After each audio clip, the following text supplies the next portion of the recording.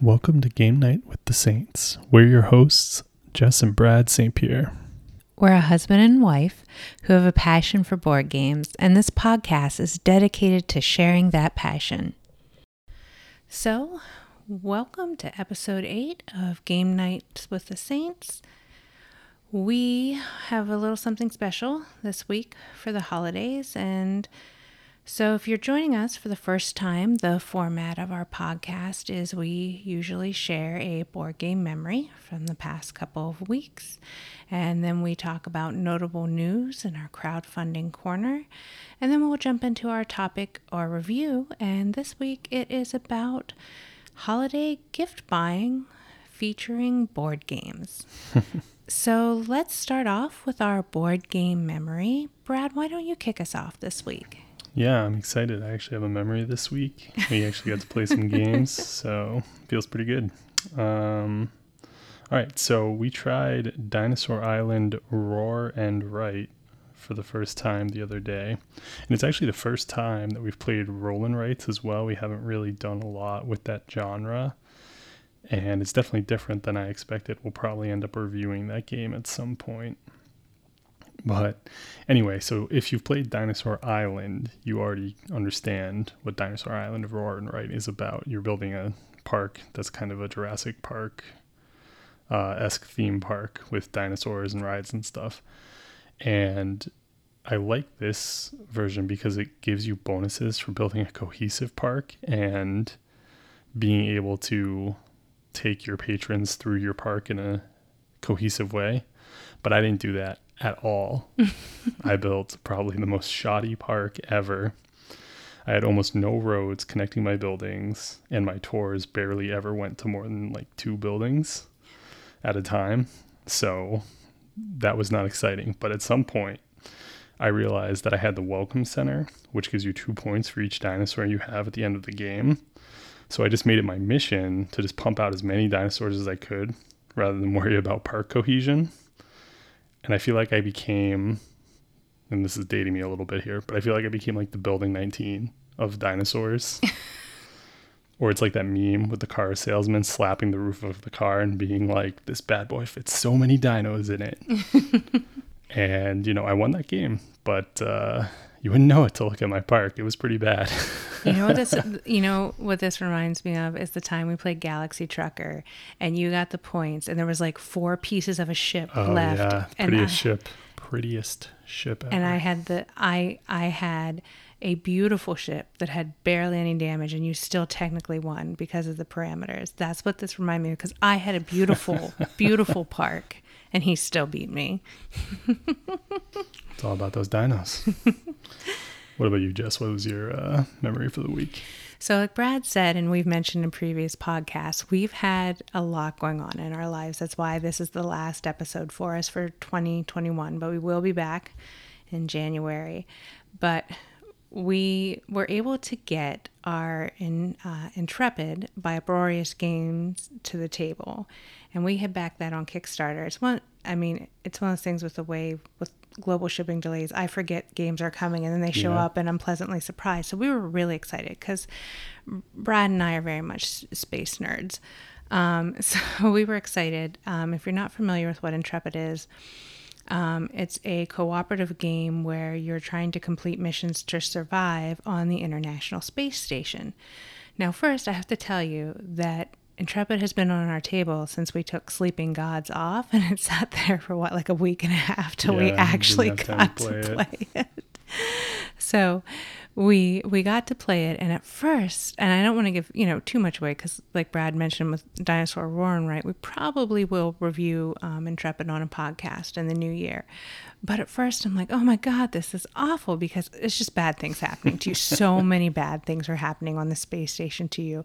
And so I just had a lot of fun finally, like getting into, I want to say like a dark humor version of myself playing the game and just accepting that at the end of every turn around, whatever we want to call it, is something awful was going to happen. We were just going to have to deal with it. But it was a lot of fun, and it was fun to finally get it to the table because we were really looking forward to that one.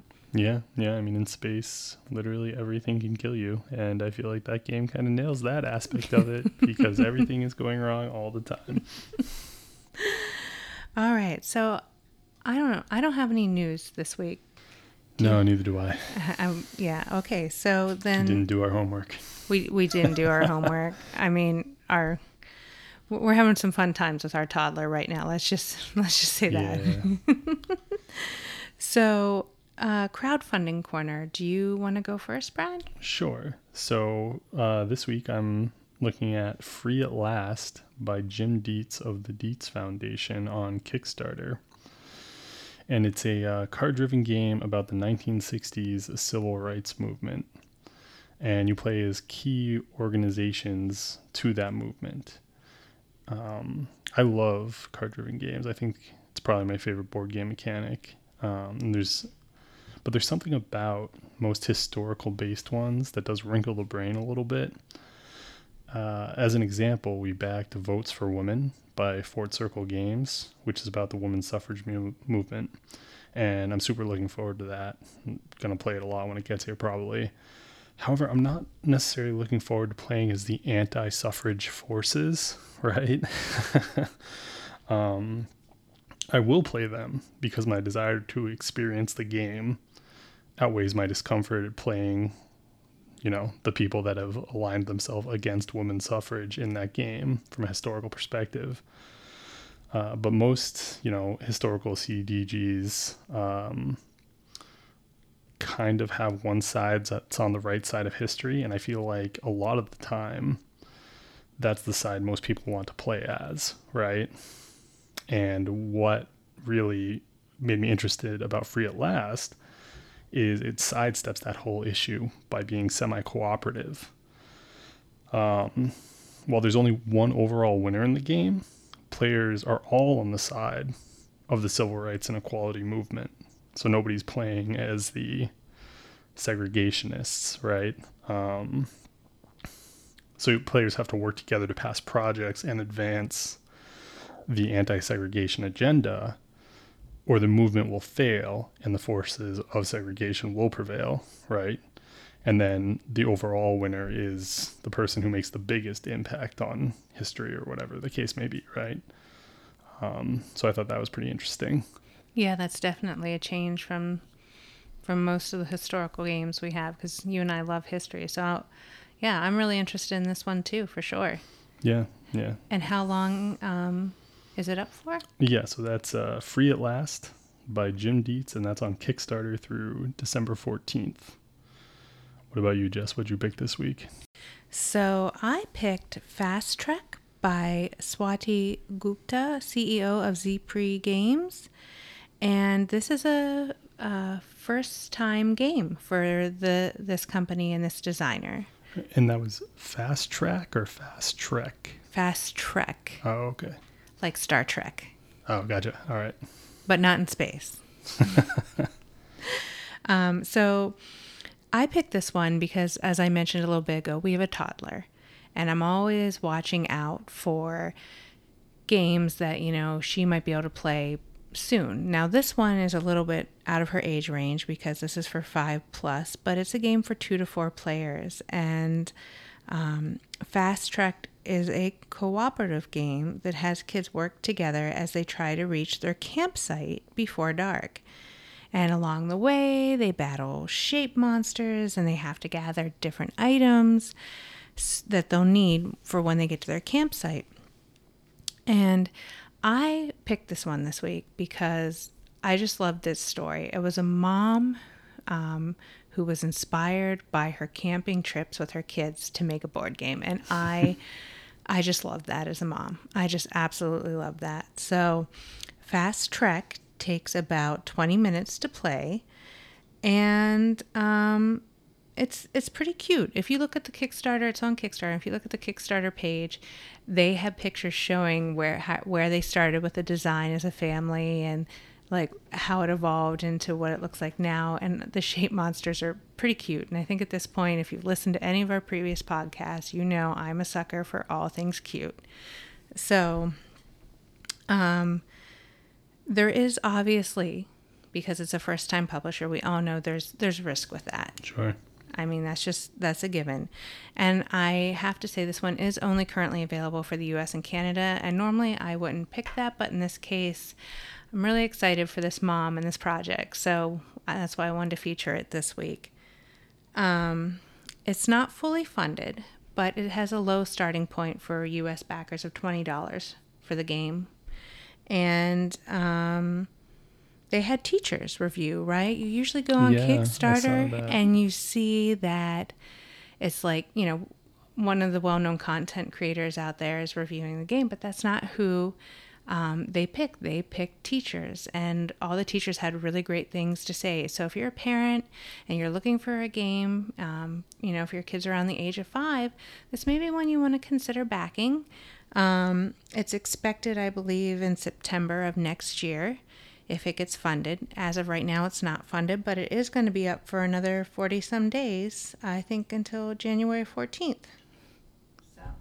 Yeah, it's interesting, especially for smaller board game companies. I wonder if we're going to start seeing more restrictive shipping options with all the stuff that's going on with like VAT and shipping and taxes and stuff in the UK and other European countries. It'll be interesting to see how that develops.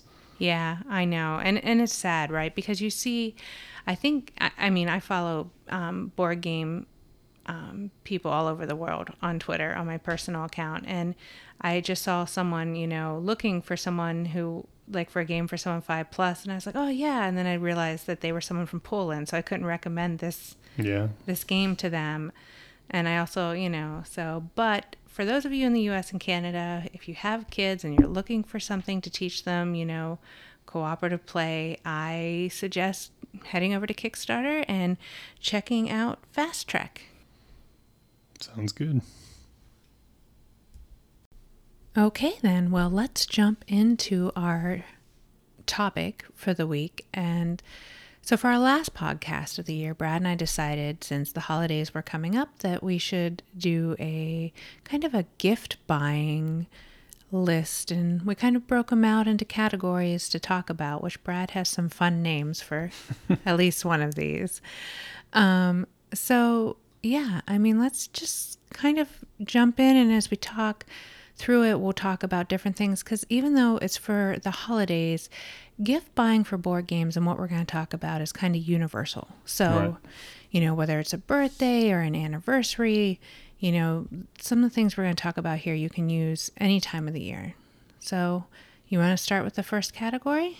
Sure. So the first category that we are taking a look at here is buying a new board game for a veteran gamer, somebody who's been in the hobby a really long time, probably has their own collection, all that stuff. And the first thing I want to say about this is you should probably just ask them, especially if you don't know a lot about board games yourself, because it's almost 100% that they have a list of games that they're currently courting, as it were, and would be happy to receive as a gift. Well, and there's another way. I tell Brad that I look at gift buying as kind of an art form. And there are ways to, if you want to be a little sneaky about it for your friends or your loved ones, find them on like BGG or BGA. Look up what they're talking about. If they have a wish list on those sites, if they belong to, some type of, group or something, watch their social media, see what games are like, oh man, I wish I could get that. And then, add them to a list that you watch too. Yeah. Like a Camel or something. Yeah. Yeah. And the other way to do it is, for this particular group, is to focus on a unique experience in board gaming, to try to give them something that they maybe haven't seen before, right? So even if you're not buying off a list, you can offer them something that might be totally different than what they've experienced in the past. Mm-hmm. And so with that in mind, why don't we go ahead and talk about Sleeping Gods, which was our last podcast. So there's a whole Game Night with the Saints episode about it if you want to learn more.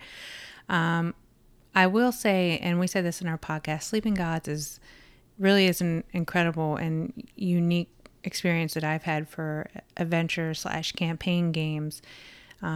Make sure that you're buying it for someone with a lot of table space and the time to play it. That's two of the things for it. Yeah, definitely. And that's published by Red Raven Games. And we did a whole podcast episode on it, so we're not going to go too in depth on that one.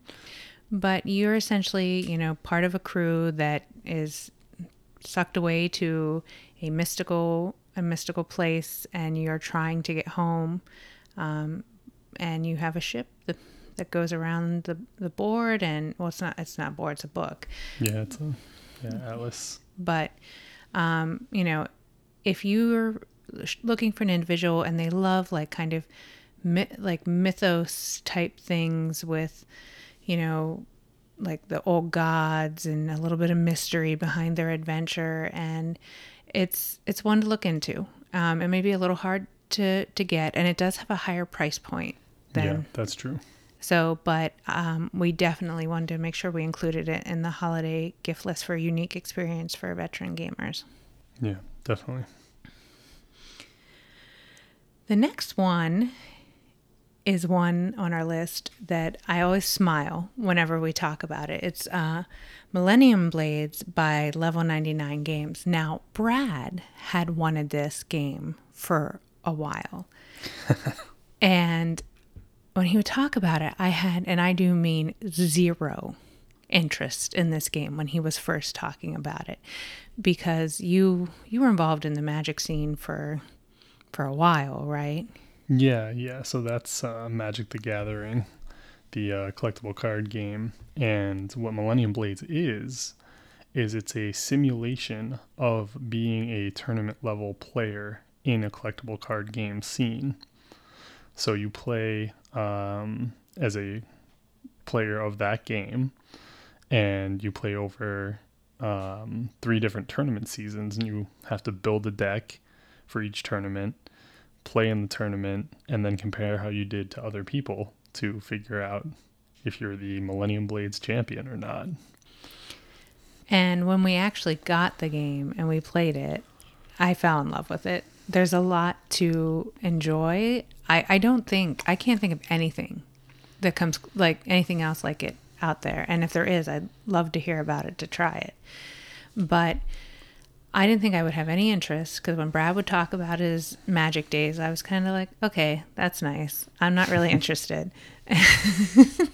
But when we played Millennium Blades, it was a lot of fun. So I got why he enjoyed the challenge of building a deck and trying to play it. And they do fun things. There's a lot of like pop culture in the game with the cards. It's a lot of fun. So definitely one if you're looking for a unique experience. There's a lot of content out there for it. I think we have it all at this point. But we got the base game on sale. So it's one that goes on sale sometimes on Amazon, and not probably your local game stores if you keep your eyes open for it. Yeah, and it's really just such a meta experience to play through an entire tournament season in about 2 hours, because part of the game is also done in real time. So that's also pretty unique. There are some other games that utilize real-time elements, but why it works here is because it condenses the experience into a manageable time period, whereas, tournament seasons in Magic are like 3 months long, right? And in Millennium Blades, a game of Millennium Blades is 2 hours. So, you've really condensed that experience into, lightning into a bottle kind of situation. Well, and it works for us, because otherwise I would probably take 3 months in one game trying to perfect my deck for our first play. So. All right, what's next on our list?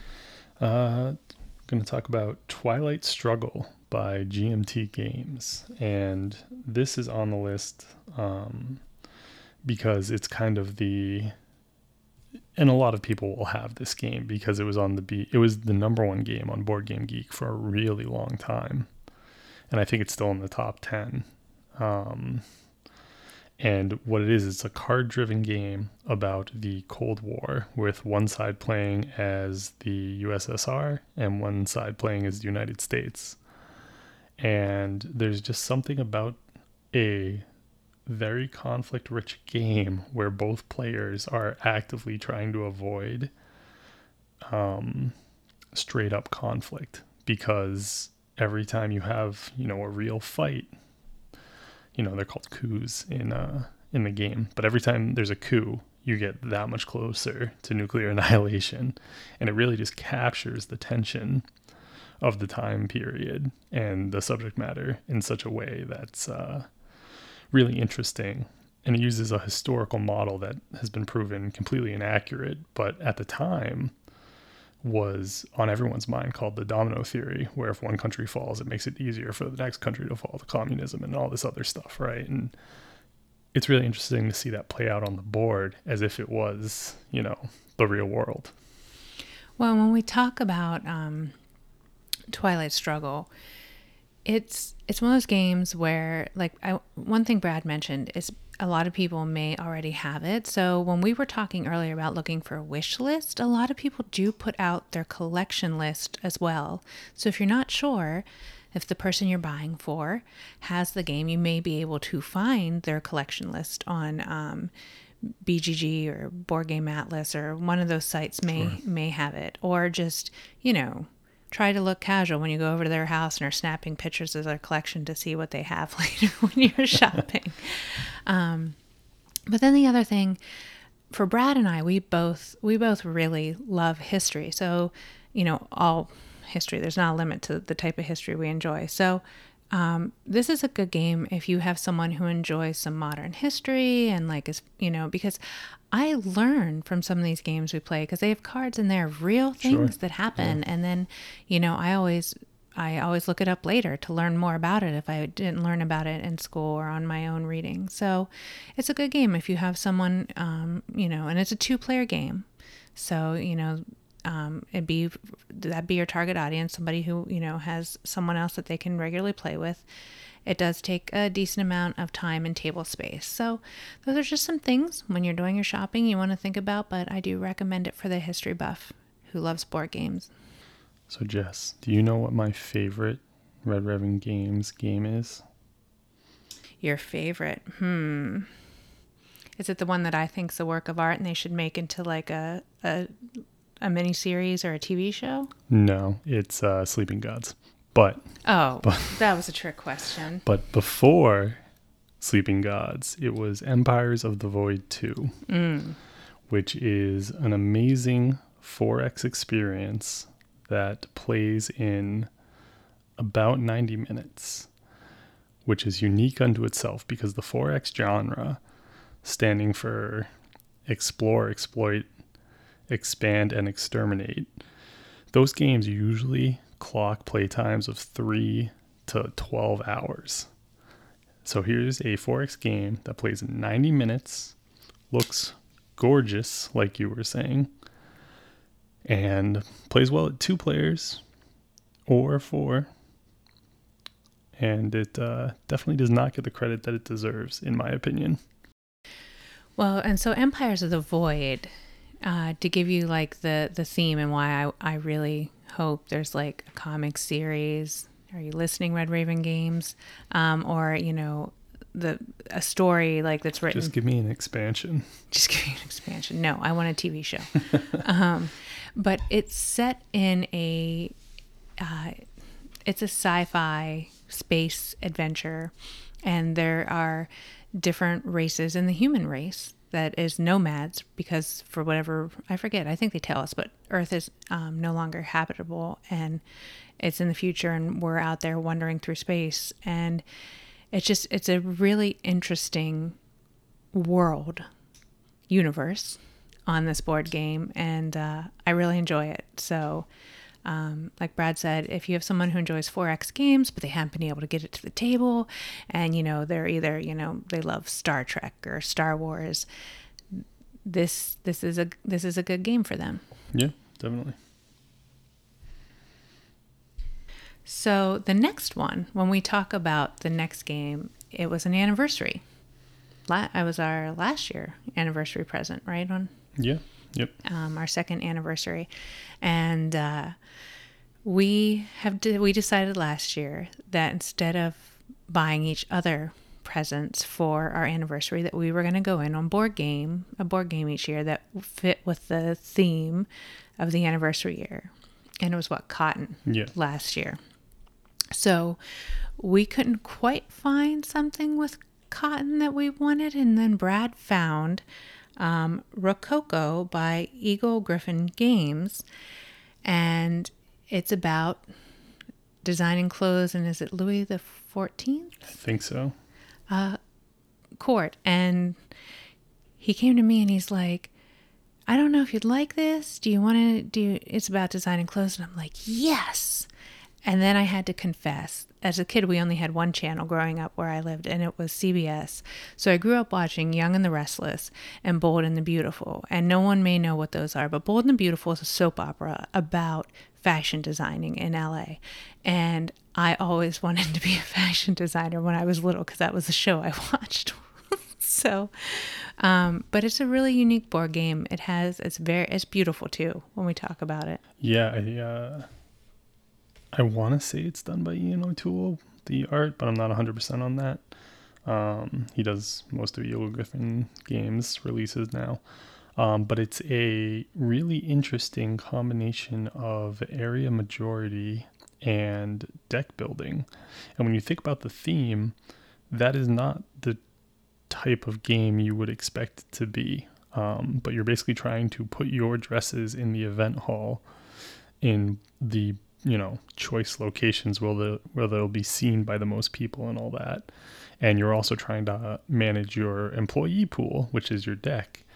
And those two mechanics jive really well together. It's a really great game. It was unavailable for a really long time until Eagle-Gryphon Games picked it up. And now it is available again. But just as a note of caution, it is now only available in a deluxe edition, which is very expensive. So this is really one for the really special people in your life. So next up is one we also did a podcast about. And on that podcast, I said about this game for final thoughts that if I had to run in and I could only save 2 board games, this would be one of them. And it is Obsession by Kayenta Games.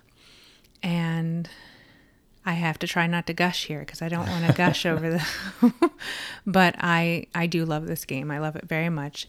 The theme is you are a aristocratic house that has fallen into, I don't want to say ruin, but essentially you're trying to rebuild your reputation and your estate and your family name. And it's a very unique experience compared to many of our other games. Yeah, it's a theme you would expect to see in board games a lot, but you actually don't. There are way more Cthulhu games than there are games set in the Victorian era.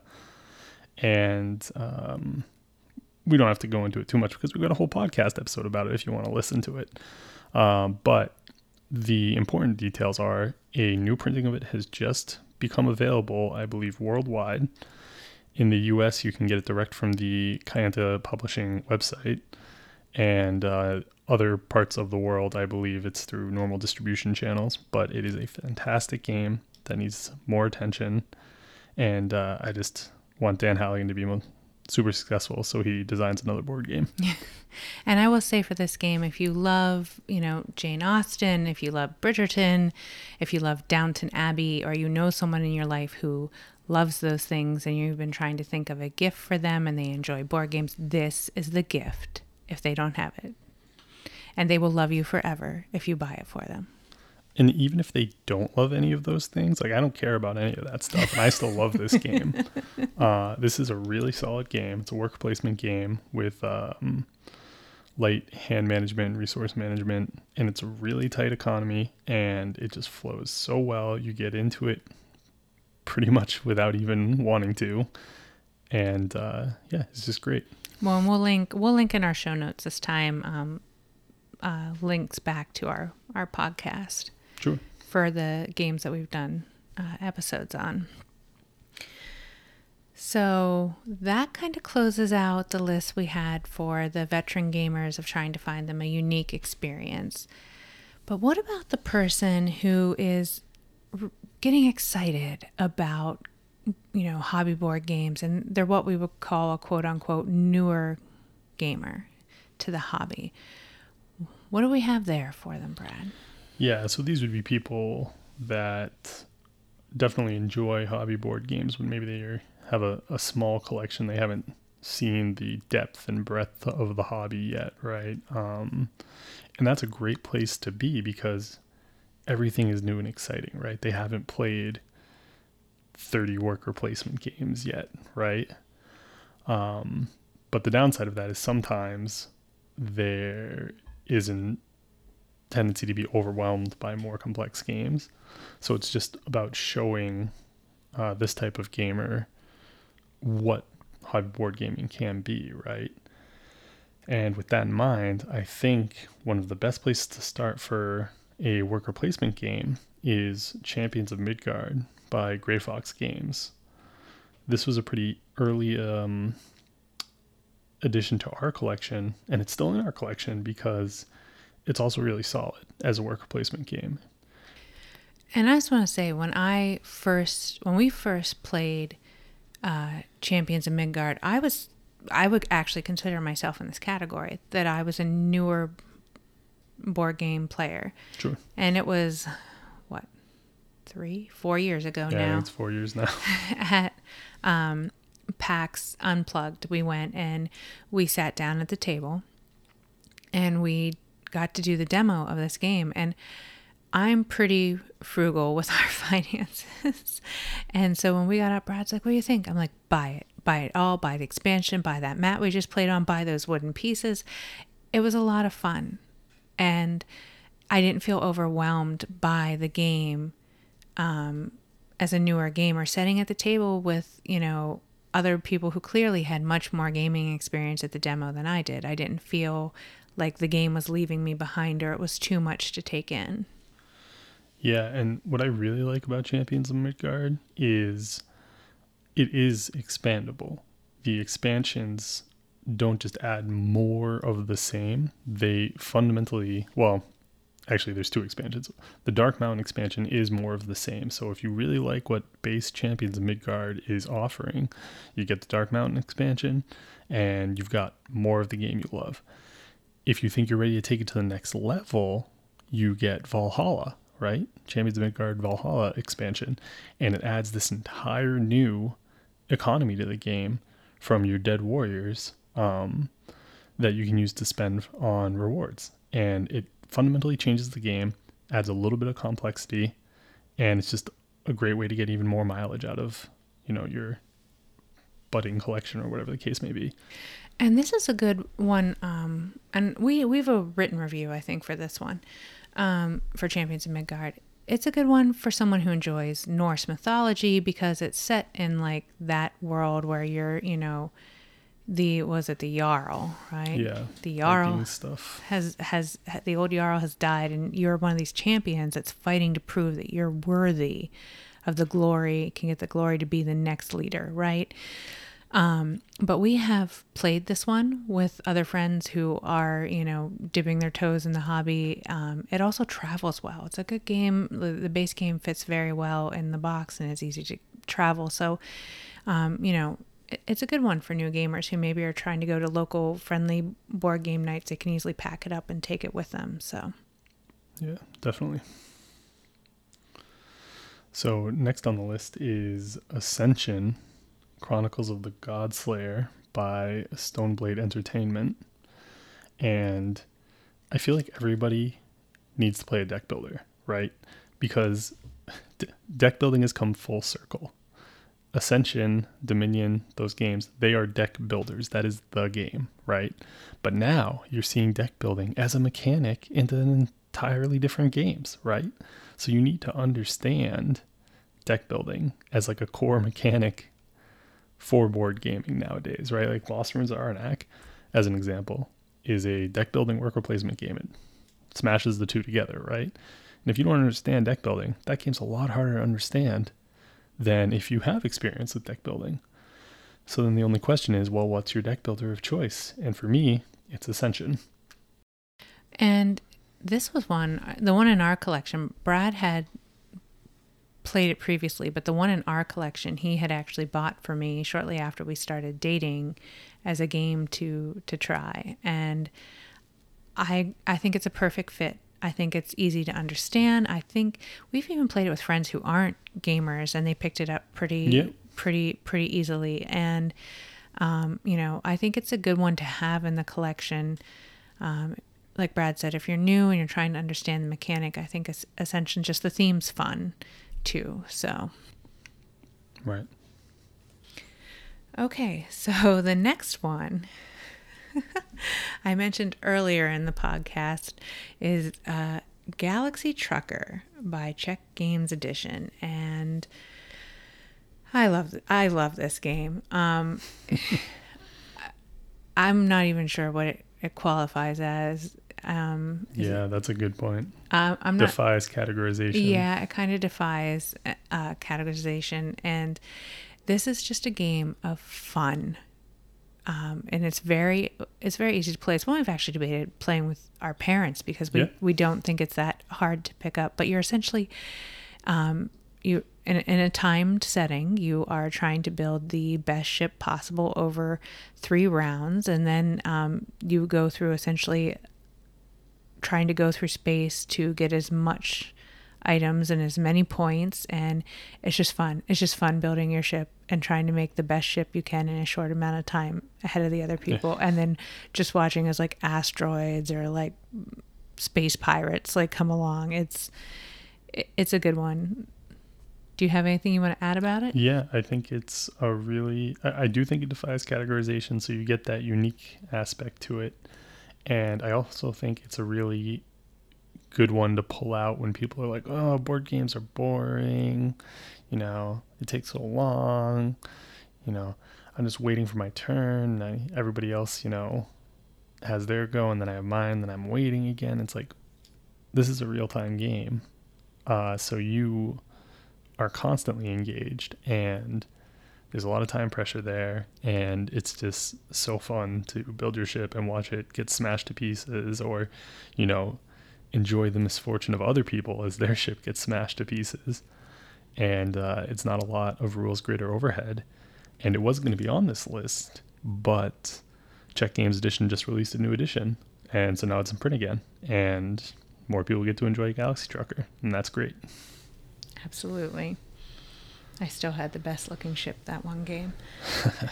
So the next one we talked about when we did our Halloween theme games, which is Broom Service by Ravensburger.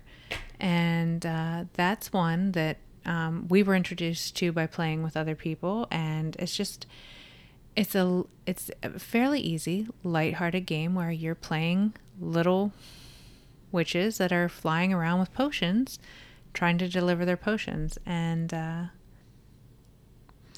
it's a really good use of action selection, which is another kind of mechanism you see in a lot of board games. And I like that there's a real nice risk reward flow to this game, because you can be cowardly and guarantee your action, or you can be brave and get a really supercharged version of your action unless somebody else was brave as well, and then you get nothing, right? So you're always kind of weighing that choice, and the turn order is variable, so you're never like stuck going first or last. And it's designed by Alexander Pfister, which is a very popular name in board games, but this is one of his less known games, I would say. He's mostly known for, Maracaibo and Great Western Trail, stuff like that.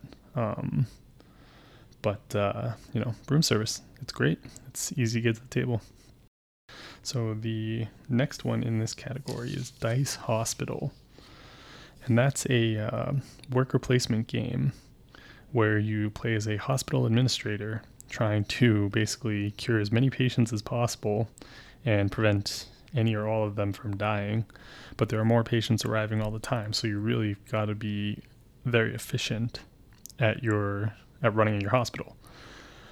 And this is a good one for introducing people to simultaneous play, because it's a worker placement game, but all of the worker placement actions happen on your own personal board. And it's a great trick that lots of board games use to speed up their playtime. And I think the first time you see it, you're kind of like, oh, wow, this should take way longer than it is. But it's because everyone's doing their admin stuff at the same time that the game takes almost no time at all. It takes like an hour, right?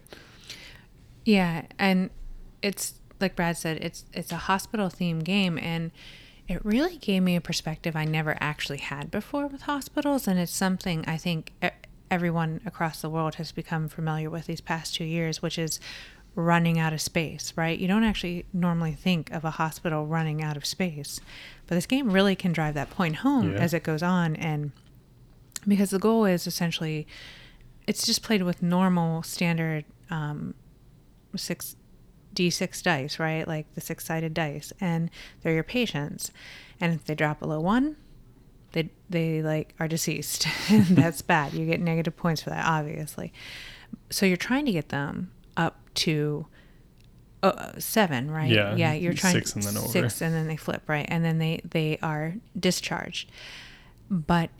And it doesn't sound that hard, but you've got limitations because of the worker placement of how many you can increase and what you can increase. And it really sometimes, especially as the game goes on, becomes hard to balance, trying not to lose anyone and trying to check enough people out so that you have space the next turn for the next round of patients that come in. And, there's been several games where my hospital just was overflowing. And it's a really interesting experience and perspective that I never had until I played Dice Hospital. So, but it's pretty easy. I would feel comfortable getting it out. And I don't mean easy in a bad way. I feel when we talk about newer gamers, like I said, we're trying not to overwhelm them. We want them to feel that, these are games they can pick up and they can play and they can have fun. So, if they have an interest in, medical related things, this is a great game for newer gamers. Yeah, definitely. All right, so the last one in this category is Gods Love Dinosaurs by Pandasaurus Games. And I don't typically like abstract games, but this one kind of blew me away a little bit.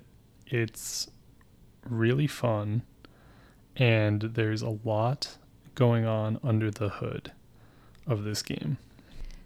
This is one of these games when we finish. Normally when we finish a game, it's like, okay, let's try and play another game, because our time to play, we talk about it on every podcast, has been so limited with our toddler and her schedule. But this is when we finished, and Brad looks at me, he's like, well, what do you want to play next? I'm like, can we play this again? Because it's a game where you're trying to feed the T-Rex and get as many points as possible with different kinds of animals that do different things and setting up different tiles. And it's just fun.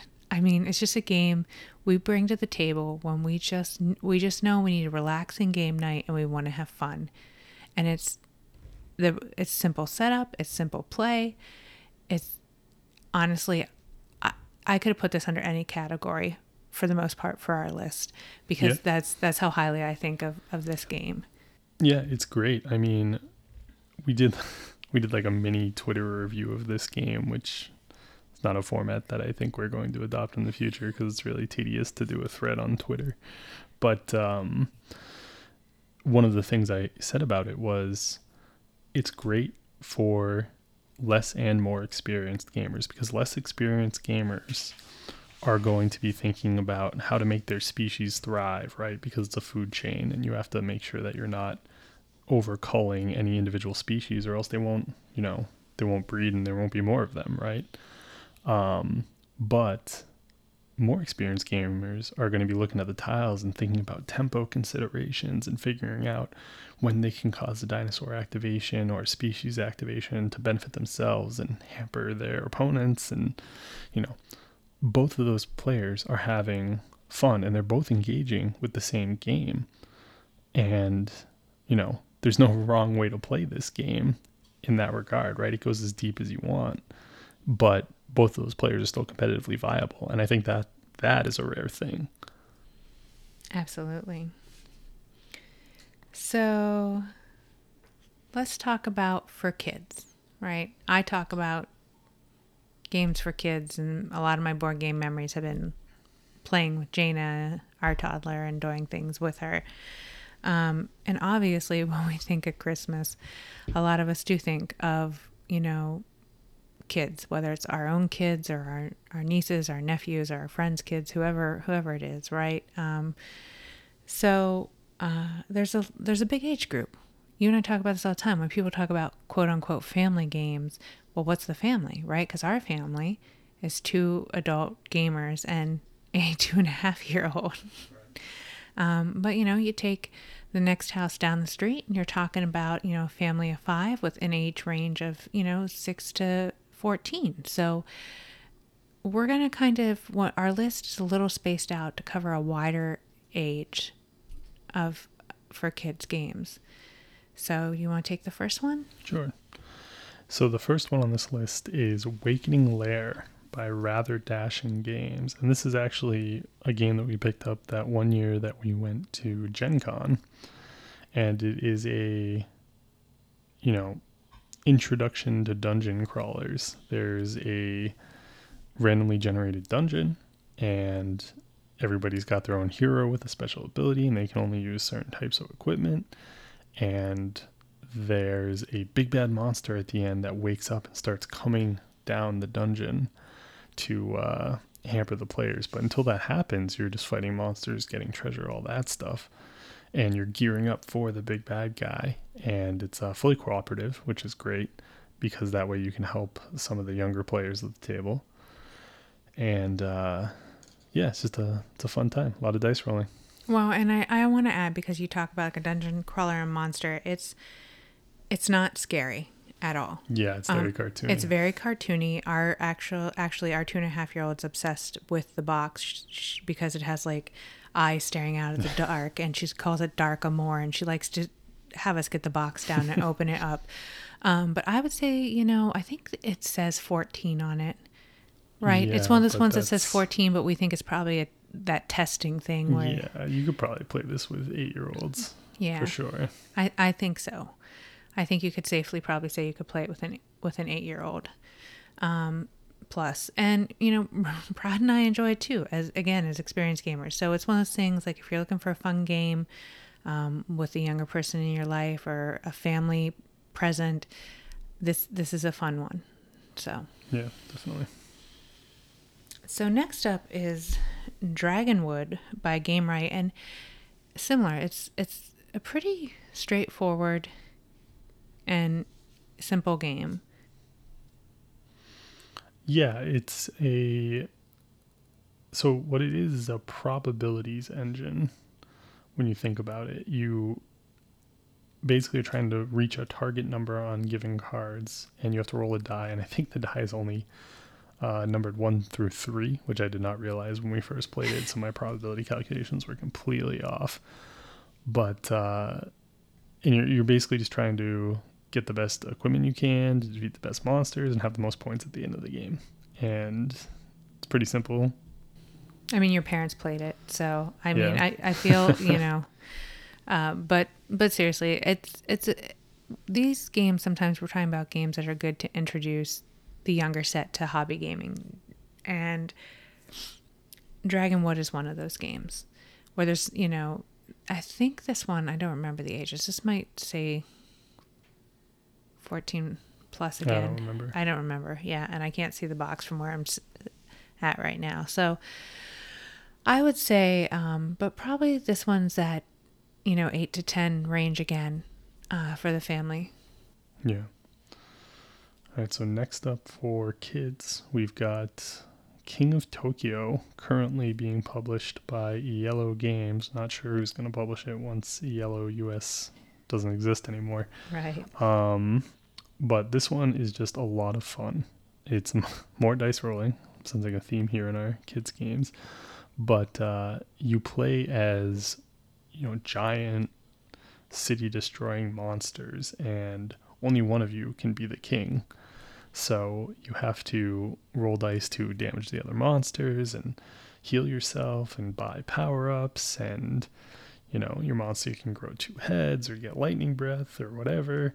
And it's just a really good time. It plays really quick, and because stuff can happen to you on other people's turns, you're constantly engaged. And who doesn't love to pick up a handful of dice, roll a bunch of claw signs, and smash into somebody else, right? Yeah, I agree. I think the theme alone, I think you'll find a lot of interest. We actually just bought it for our little neighbor girl for her 11th birthday, I think it was. So again, I think it's similar to the other two. That's around the age range you're looking at for King of Tokyo. Yeah. So let's talk about Animal Upon Animal by Haba, which is a game where you're stacking up animals. Yeah, animal meeples. It's like an animal Jenga almost. Yeah. And I haven't played. There's 2 versions. There's the normal one for their, I guess you would call it, but then there's the only one I have played is the junior, which we have for Jaina. Yeah. So it comes in 2 versions. So if you have a little one like us, the junior version, Jaina just has a blast with it. I love playing it with her. We get it out. She doesn't do well with stacking the meeples, because when she gets 2 up, she then takes her hand and swipes it and knocks them down. She hasn't quite gotten that part of the game, but she loves, she gets really excited when I'm like, okay, we'll flip over the cardboard chits that are part of it, and I'll be like, okay, put the alligator over here on the raft, and she gets really excited at being able to identify it. So the thing I probably will at some point ask Brad to do a podcast about Haba games just for kids, because I have a lot of respect as a mom, and I'm the full-time parent for Janice, or her daytime educator, for what Haba games bring to the table for education for kids. And there's an excitement that the games bring. And I will say this, especially for the junior, if you're a parent, you're thinking of buying a board game for your 2-year-old, you're like, how safe is this game for them, really, right? Because as parents, we order and we buy a lot of things. It's like, yeah, this is fine for 2-year-old. And you get it home, you're like, what is the sharp, pointy thing on this object for my kid? I feel completely safe with all the junior games we've bought for Jaina and others. We actually just ordered this as a Christmas present for my cousin's little girl, who's a few months younger than Jaina, because I think Animal Upon Animal is a great educational and fun tool to have in your house, regardless of whether it's the junior or the older version. Do you have anything you want to say? Yeah, so the junior version, as Jess was talking about, has nice chunky meeples, and the regular version has much smaller meeples, and you can have much larger stacks of animals because of the scale. But it's the kind of game, and dexterity games in general have their own special magic, right? Because anyone will play them, and everybody gets the concept immediately. Oh, you got to take these animals, you roll I think in the regular version, it's a die you roll that tells you which animal to add to the stack.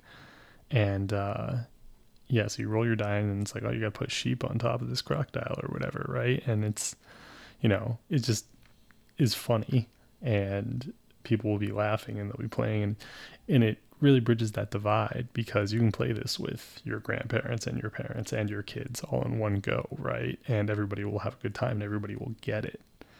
And there's not always a lot of games that bridge such a huge age range, but because of the tactile nature of a dexterity game and the theme of this particular one, you can really get there.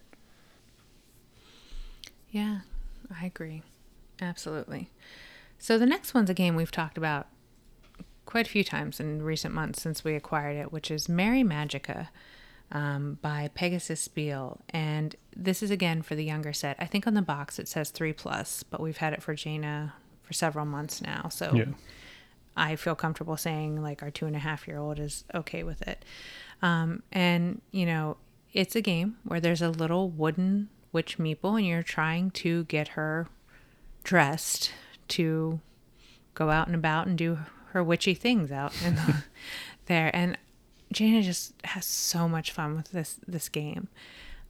We picked this one up at our local game store. She saw it. She wanted it right away because she's been obsessed with all things Halloween since like the first Cocomelon video she saw. But you know, it's really easy. It's very straightforward. And, you know, for parents who are wondering, well, will my kids have fun? When Jaina got all the pieces the first time, she took the meeple and she like went running through our house screaming, "Yay, I did it." That's the kind of joy it brings to your kids. So it's one that, you know, we as parents have fun playing with her because she has so much fun and gets so excited every time that magnetic bottom of the meeple connects with one of the cardboard chits. It's fun. Yeah. And the object of the game, as you were saying, is to get dressed. And yeah, they put a magnet in the witch meeple, and then only some of the cardboard chits have like a piece of metal in them or something. So you've got to find the magic clothes, right? And Jane just gets so excited when she finds a magic boots or whatever. And it's really cute. It's really well designed. And then our last game, which again is for really young kids, is First Orchard by Haba. And this is a great game to teach a number of different concepts to children. So the object of the game is to get all of the fruit into your orchard basket before the raven or crow or whatever. I think it's a raven. Yeah, gets to the orchard and eats all the fruit. So there's a die and you roll it, and each of the die faces is a color or a basket or a raven. And if it's the raven gets one step closer. And if it's a color, you have to pick the color of the fruit and put it in the basket, right? Really simple. But what you're teaching your kid here is color recognition, right? And turn taking, which is super important.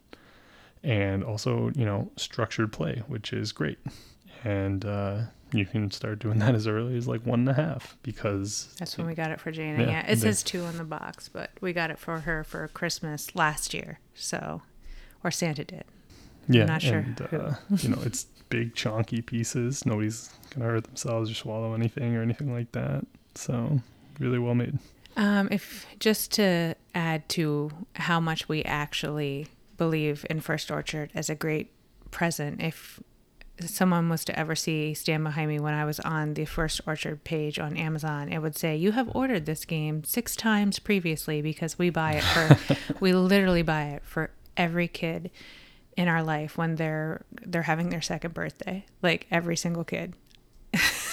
That's how much I think this is a great game and brings so much to the table for your little one.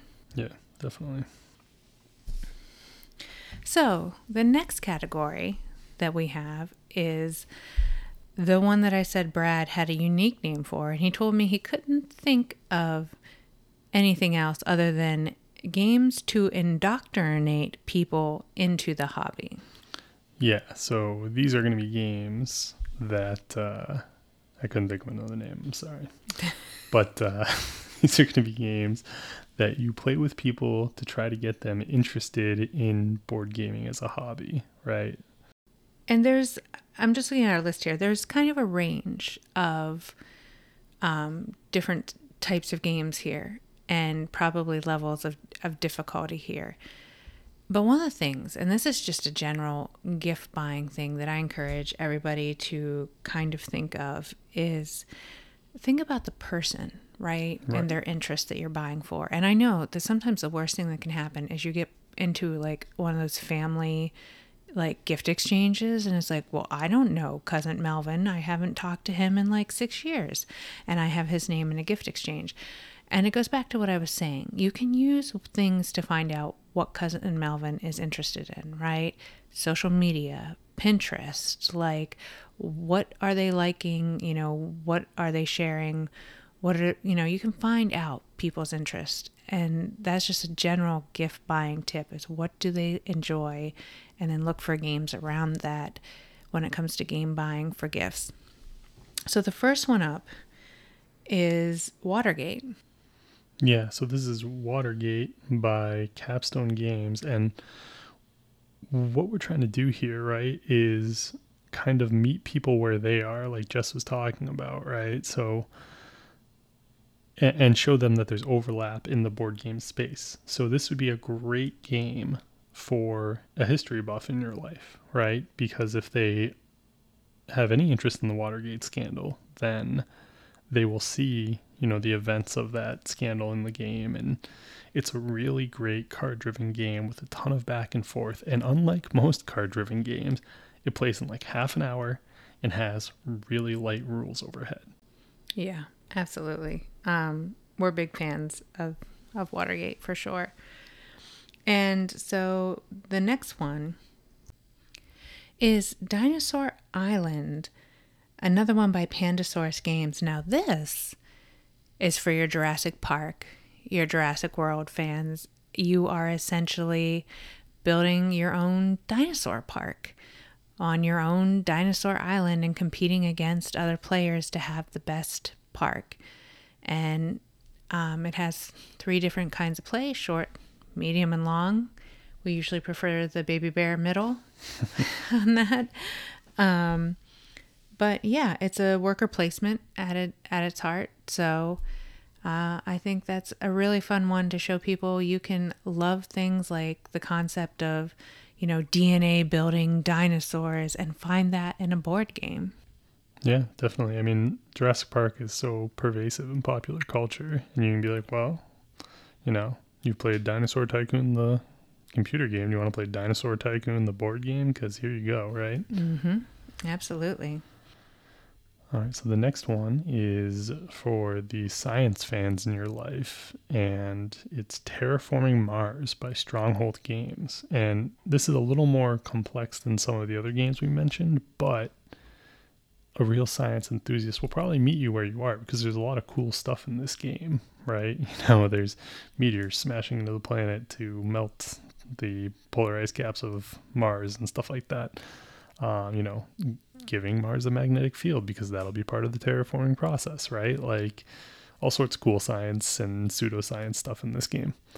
Yeah, I honestly, I think if I wasn't a board game fan, I would still enjoy this, because I love sci-fi movies, and this is a theme you see so often come up in pop culture of sci-fi. We've been watching The Expanse. We actually just got The Expanse board game from our friendly local game store, because we've been enjoying The Expanse show, and I know there's books and I will read them at some point. But like you hear about the terraforming, right? They've been trying to terraform Mars for so long in that show, and it's something like Brad said, it's just like Jurassic Park. It's pervasive in sci-fi and in science, period. The idea and the concept of, can we go to another planet and can we make it inhabitable for humans? So I think Terraforming Mars would really get this, the science and the sci-fi fans in your life excited to play this game. Yeah, definitely. So Call to Adventure by Brotherwise Games is the next one on our list. And this is one we have a lot of, I think every game we put on here, we have a lot of fun, because I don't think we would recommend you buy a board game for the people in your life that, we only kind of enjoy playing that. No. This is one, I guess, for somebody who maybe has an interest in D&D or enjoys playing D&D and has wanted to, maybe hasn't really stepped over into the hobby. This is the way I would spin it, right, is I would pitch it to my D&D friends, right, people who play D&D, and I would tell them, well, what if character creation was a game, right? Because that's what you're doing in Call to Adventure. You're creating a character as you play through it, and you're, building their backstory, and here's their tragic event, and here's the thing that makes them a hero and whatever, right? And you can just take that, right? And all of a sudden you got a backstory for your next D&D campaign, right? And I think D&D fans, or tabletop RPG fans in general will really get a kick out of that. And I like it's Kodo Adventure's unique from some other games in that it uses runes instead of like dice or, you know, any other of the familiar mechanisms. It just gives it a feel of authenticity. And I don't know, I feel like I'm some kind of shaman casting the runes or something. So it's Kodo Adventure's a good one to try and bring some of your friends and family into the hobby. Yeah, and then the last one for this category is Gloomhaven Jaws of the Lion. And this is by Cephalofair Games. And this is for RPG fans in your life, people who like RPG computer games like Baldur's Gate or, you know, Pillars of Eternity, stuff like that. They're really going to like Gloomhaven Jaws of the Lion. And the reason I'm recommending Gloomhaven Jaws of the Lion is because it is such a better jumping in point to dungeon crawler hobby board games than base Gloomhaven. Gloomhaven Jaws of the Lion, first thing you see when you open the box, which really impressed me, how to pack up the box. And, you know, why don't more games do that? It's great. I appreciate it as somebody who owns hundreds of board games, and people who are just dipping their toe in the water are absolutely going to appreciate it as well. And that's kind of the philosophy that Jaws of the Lion takes throughout its entire gameplay. The first like 6 missions, I think, are all teaching you the fundamentals of the game, and they drip feed you your character abilities, so you can't possibly get overwhelmed as you're going along. All right, so keeping us moving along, because I know we're having this podcast run a little longer than normal. But since it's our last one of the year, I hope everyone forgives us. Games to play with non-gamers. Now, when we talk about gift buying, that might sound counterintuitive, right? But there's kind of a lingo that a lot of people use of gamers, and we think about people in the hobby. And I don't really believe in gatekeeping. And we've been trying to share with our wider friends and family that there's such a huge amount of games out there. So when you think of non-gamers, I think of like our parents, you know, grandparents, we have neighbors and friends. They don't play games often. But there are so many games out there in the hobby that would be great presents for them to find enjoyment in games. And so the first one, and we've talked about this one before when Brad was sharing a memory, is Sushi Go Party by Gamewright. And this is one we've played with, I don't know if we played with your parents. I know we played it with my parents. We played it with our, you know, neighbors who aren't gamers who came over to play with us. It's, you know, it's a very straightforward, simple to understand game. I think it's mostly image driven, right? There's very few words. I mean, there's some language stuff. It's not completely language independent, but yeah, it's great. It's as simple as you want it to be, right? Because the cool thing about Sushi Go, and especially Sushi Go Party, it's a drafting game, and you know, when you go to set up the game, you have to create the menu, right? So you pick the cards that are going to be in the draft pool, and there are a ton left in the box. And somebody will always ask you, well, what about all those cards? And you'll be like, oh no, we'll get to those cards later. But first, let's play this version, right? And they'll play it. And if they have a good time, and almost everybody has a good time with Sushi Go because it's great. It's super easy to understand, and the imagery on the cards is just so fun. And if they have a good time, then they'll want to experiment with the cards that you left in the box, and that just opens the way to, you know, more and more gaming, right? And that's great. And that's kind of what this is, right? This is essentially similar to our earlier list. This is for people, even if they have some of those interests, you probably couldn't get them to try terraforming Mars. They would look at it and be like, oh, that's too much for me. Yeah, definitely. And like Brad said, Sushi Go Party is a great way to get a gift for non-gamers who they get together with their friends, right? Like Yeah. we're seeing it with It your plays parents. up to like 8 people. Yeah, we see it with your parents. Like you have people over, it's like, well, what do we do? Are we all gonna sit around the room and stare at each other? Well, no, it's after dinner. Let's play a game, Yeah. right? And this is one that's easy to get out. It accommodates a larger crowd. It accommodates a wide age range, and everyone has fun at the table. Yeah, and I think this category for me is less about trying to get people into the hobby and more about showing them what it could be, right? Because this is the group of people when you're like, oh, I'm into board games. And they're like, oh, you mean Monopoly, right? And it's just like, You're like, yep. absolutely. Yeah. That conversation's over, right? No, you go, well, actually, let me show you something, right? And, you can try to blow their mind a little bit. Yeah. The next one we have on this list is Letter Jam by Czech Games Edition. And this is one we played with your parents too, which is just a lot. I like to think, and Brad probably has a larger vernacular than I do, but I like to think I'm really good at word games. And then we play this everyone's game. bad at Letter Jam. And we play this game, and every time I get the words wrong. I'm really bad at figuring out the words.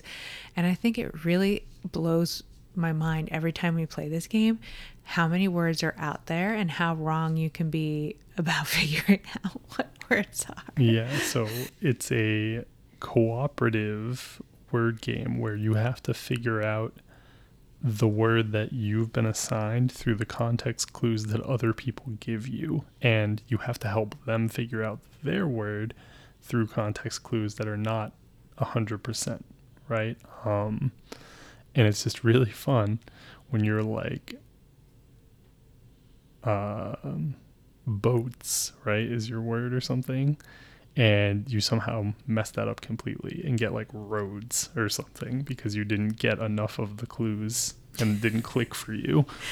Well, I watched your mom use that one time. She used like a proper name that was actually a word, that she got away with it being legit, but none of us understood the clue for it, so we all got the word wrong. That was really funny. And I mean, that's just what you're signing up for with Letter Jam. It's not super easy to win, and you just enjoy failing together.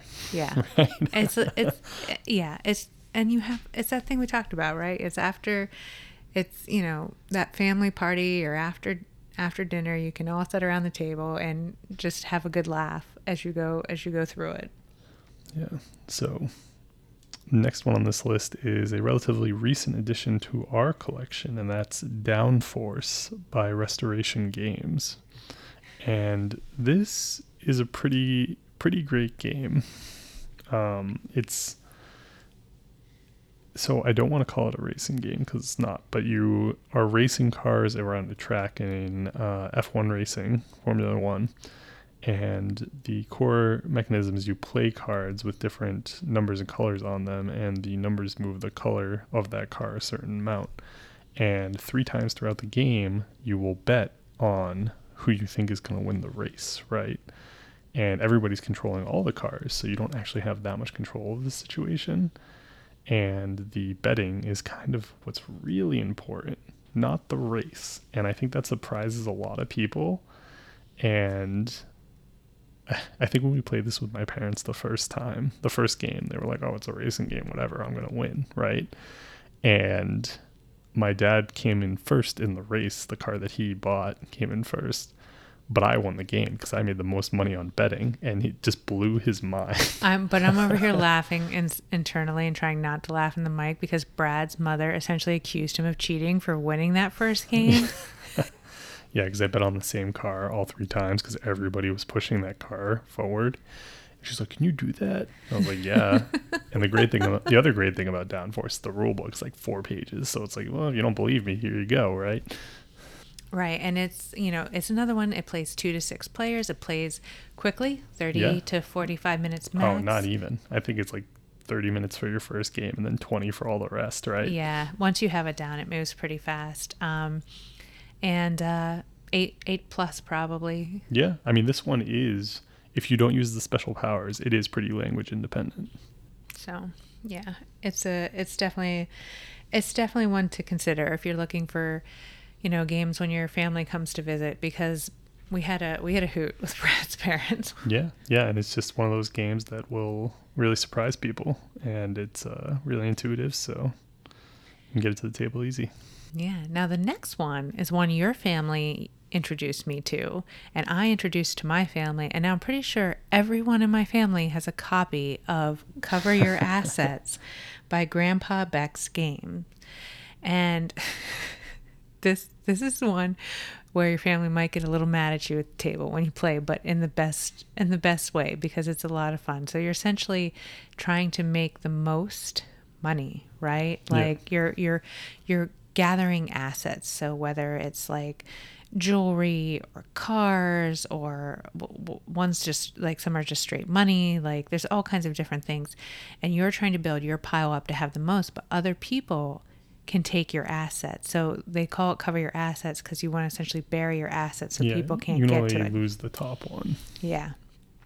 And it plays what, 2 to 4 or 2 to 6? I think it's the 6 to 6. Okay, 2 to 6. And I think it plays well with the 4 to 6 range. Yeah, you definitely don't want to play this with 2. Yeah. Yeah, you will really be upset with one another.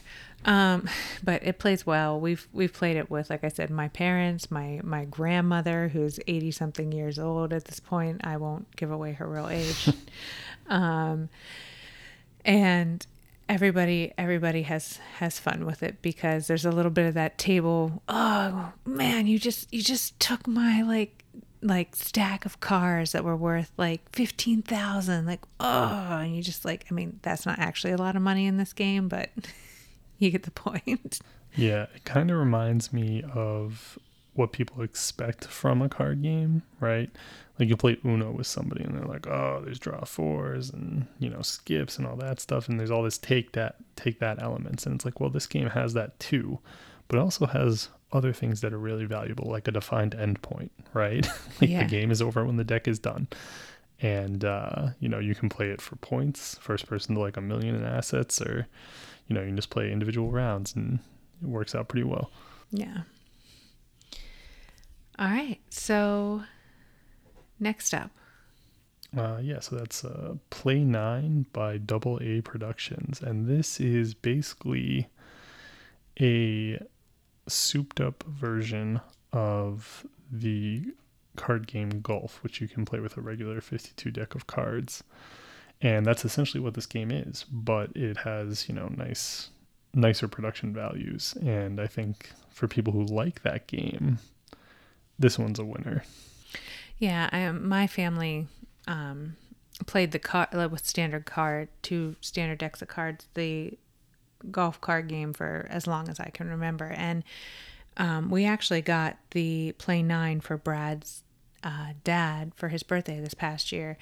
And like Brad said, there's fun production value to this. So if you have a golf lover in your life and they enjoy playing card games, this is the perfect gift for them. Yeah, definitely. Yeah, it may be a game they're already familiar with, because a lot of people know golf from the regular cards. So yeah. All right, so we are coming to the end of our list, and it is Whitehall Mysteries by Fantasy Flight Games. Now, this one, the theme is you're either playing as Jack the Ripper, or you're playing as one of the 3 officers from Scotland Yard trying to hunt him down, and it's a hidden movement game. Right. And so I put the theme out there because they may not want to play Jack the Ripper necessarily with like your younger set. But, yeah, I mean, you certainly don't want to explain who Jack the Ripper is to a 6-year-old. But the game itself is a lot of fun. Each of the Scotland Yard officers have, a special ability, and then, there's a lot of tension. And it plays from 2 to 4, right? Yep. 2 to 4 players. So anything you want to say? Yeah, so I like this one as, a quote unquote gamer's game, right? But only one person really needs to know what's going on in this game, right? The game runs perfectly fine as long as the most experienced person is Jack the Ripper, right? And in that way, you can have a, full up board game experience or whatever with people who have never seen a board game before, a hobby board game before, because everybody's seen a board game before. That didn't make a lot of sense. But if they've never seen a hobby board game before, right, you can give them that experience as long as you're willing to run the Jack player, right?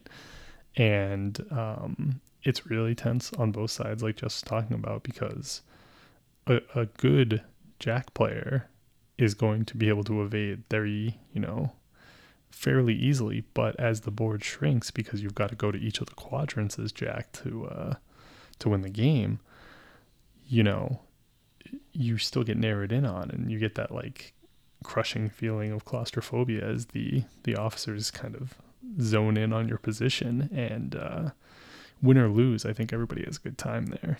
I absolutely agree. So that brings us to the end of our holiday / just gift buying list for the gamers or non-gamers and all the different gamers in your life.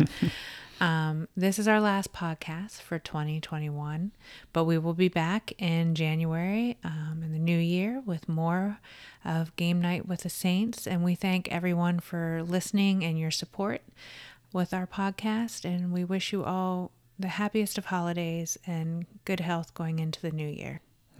Take care, everybody. We'll see you in 2022.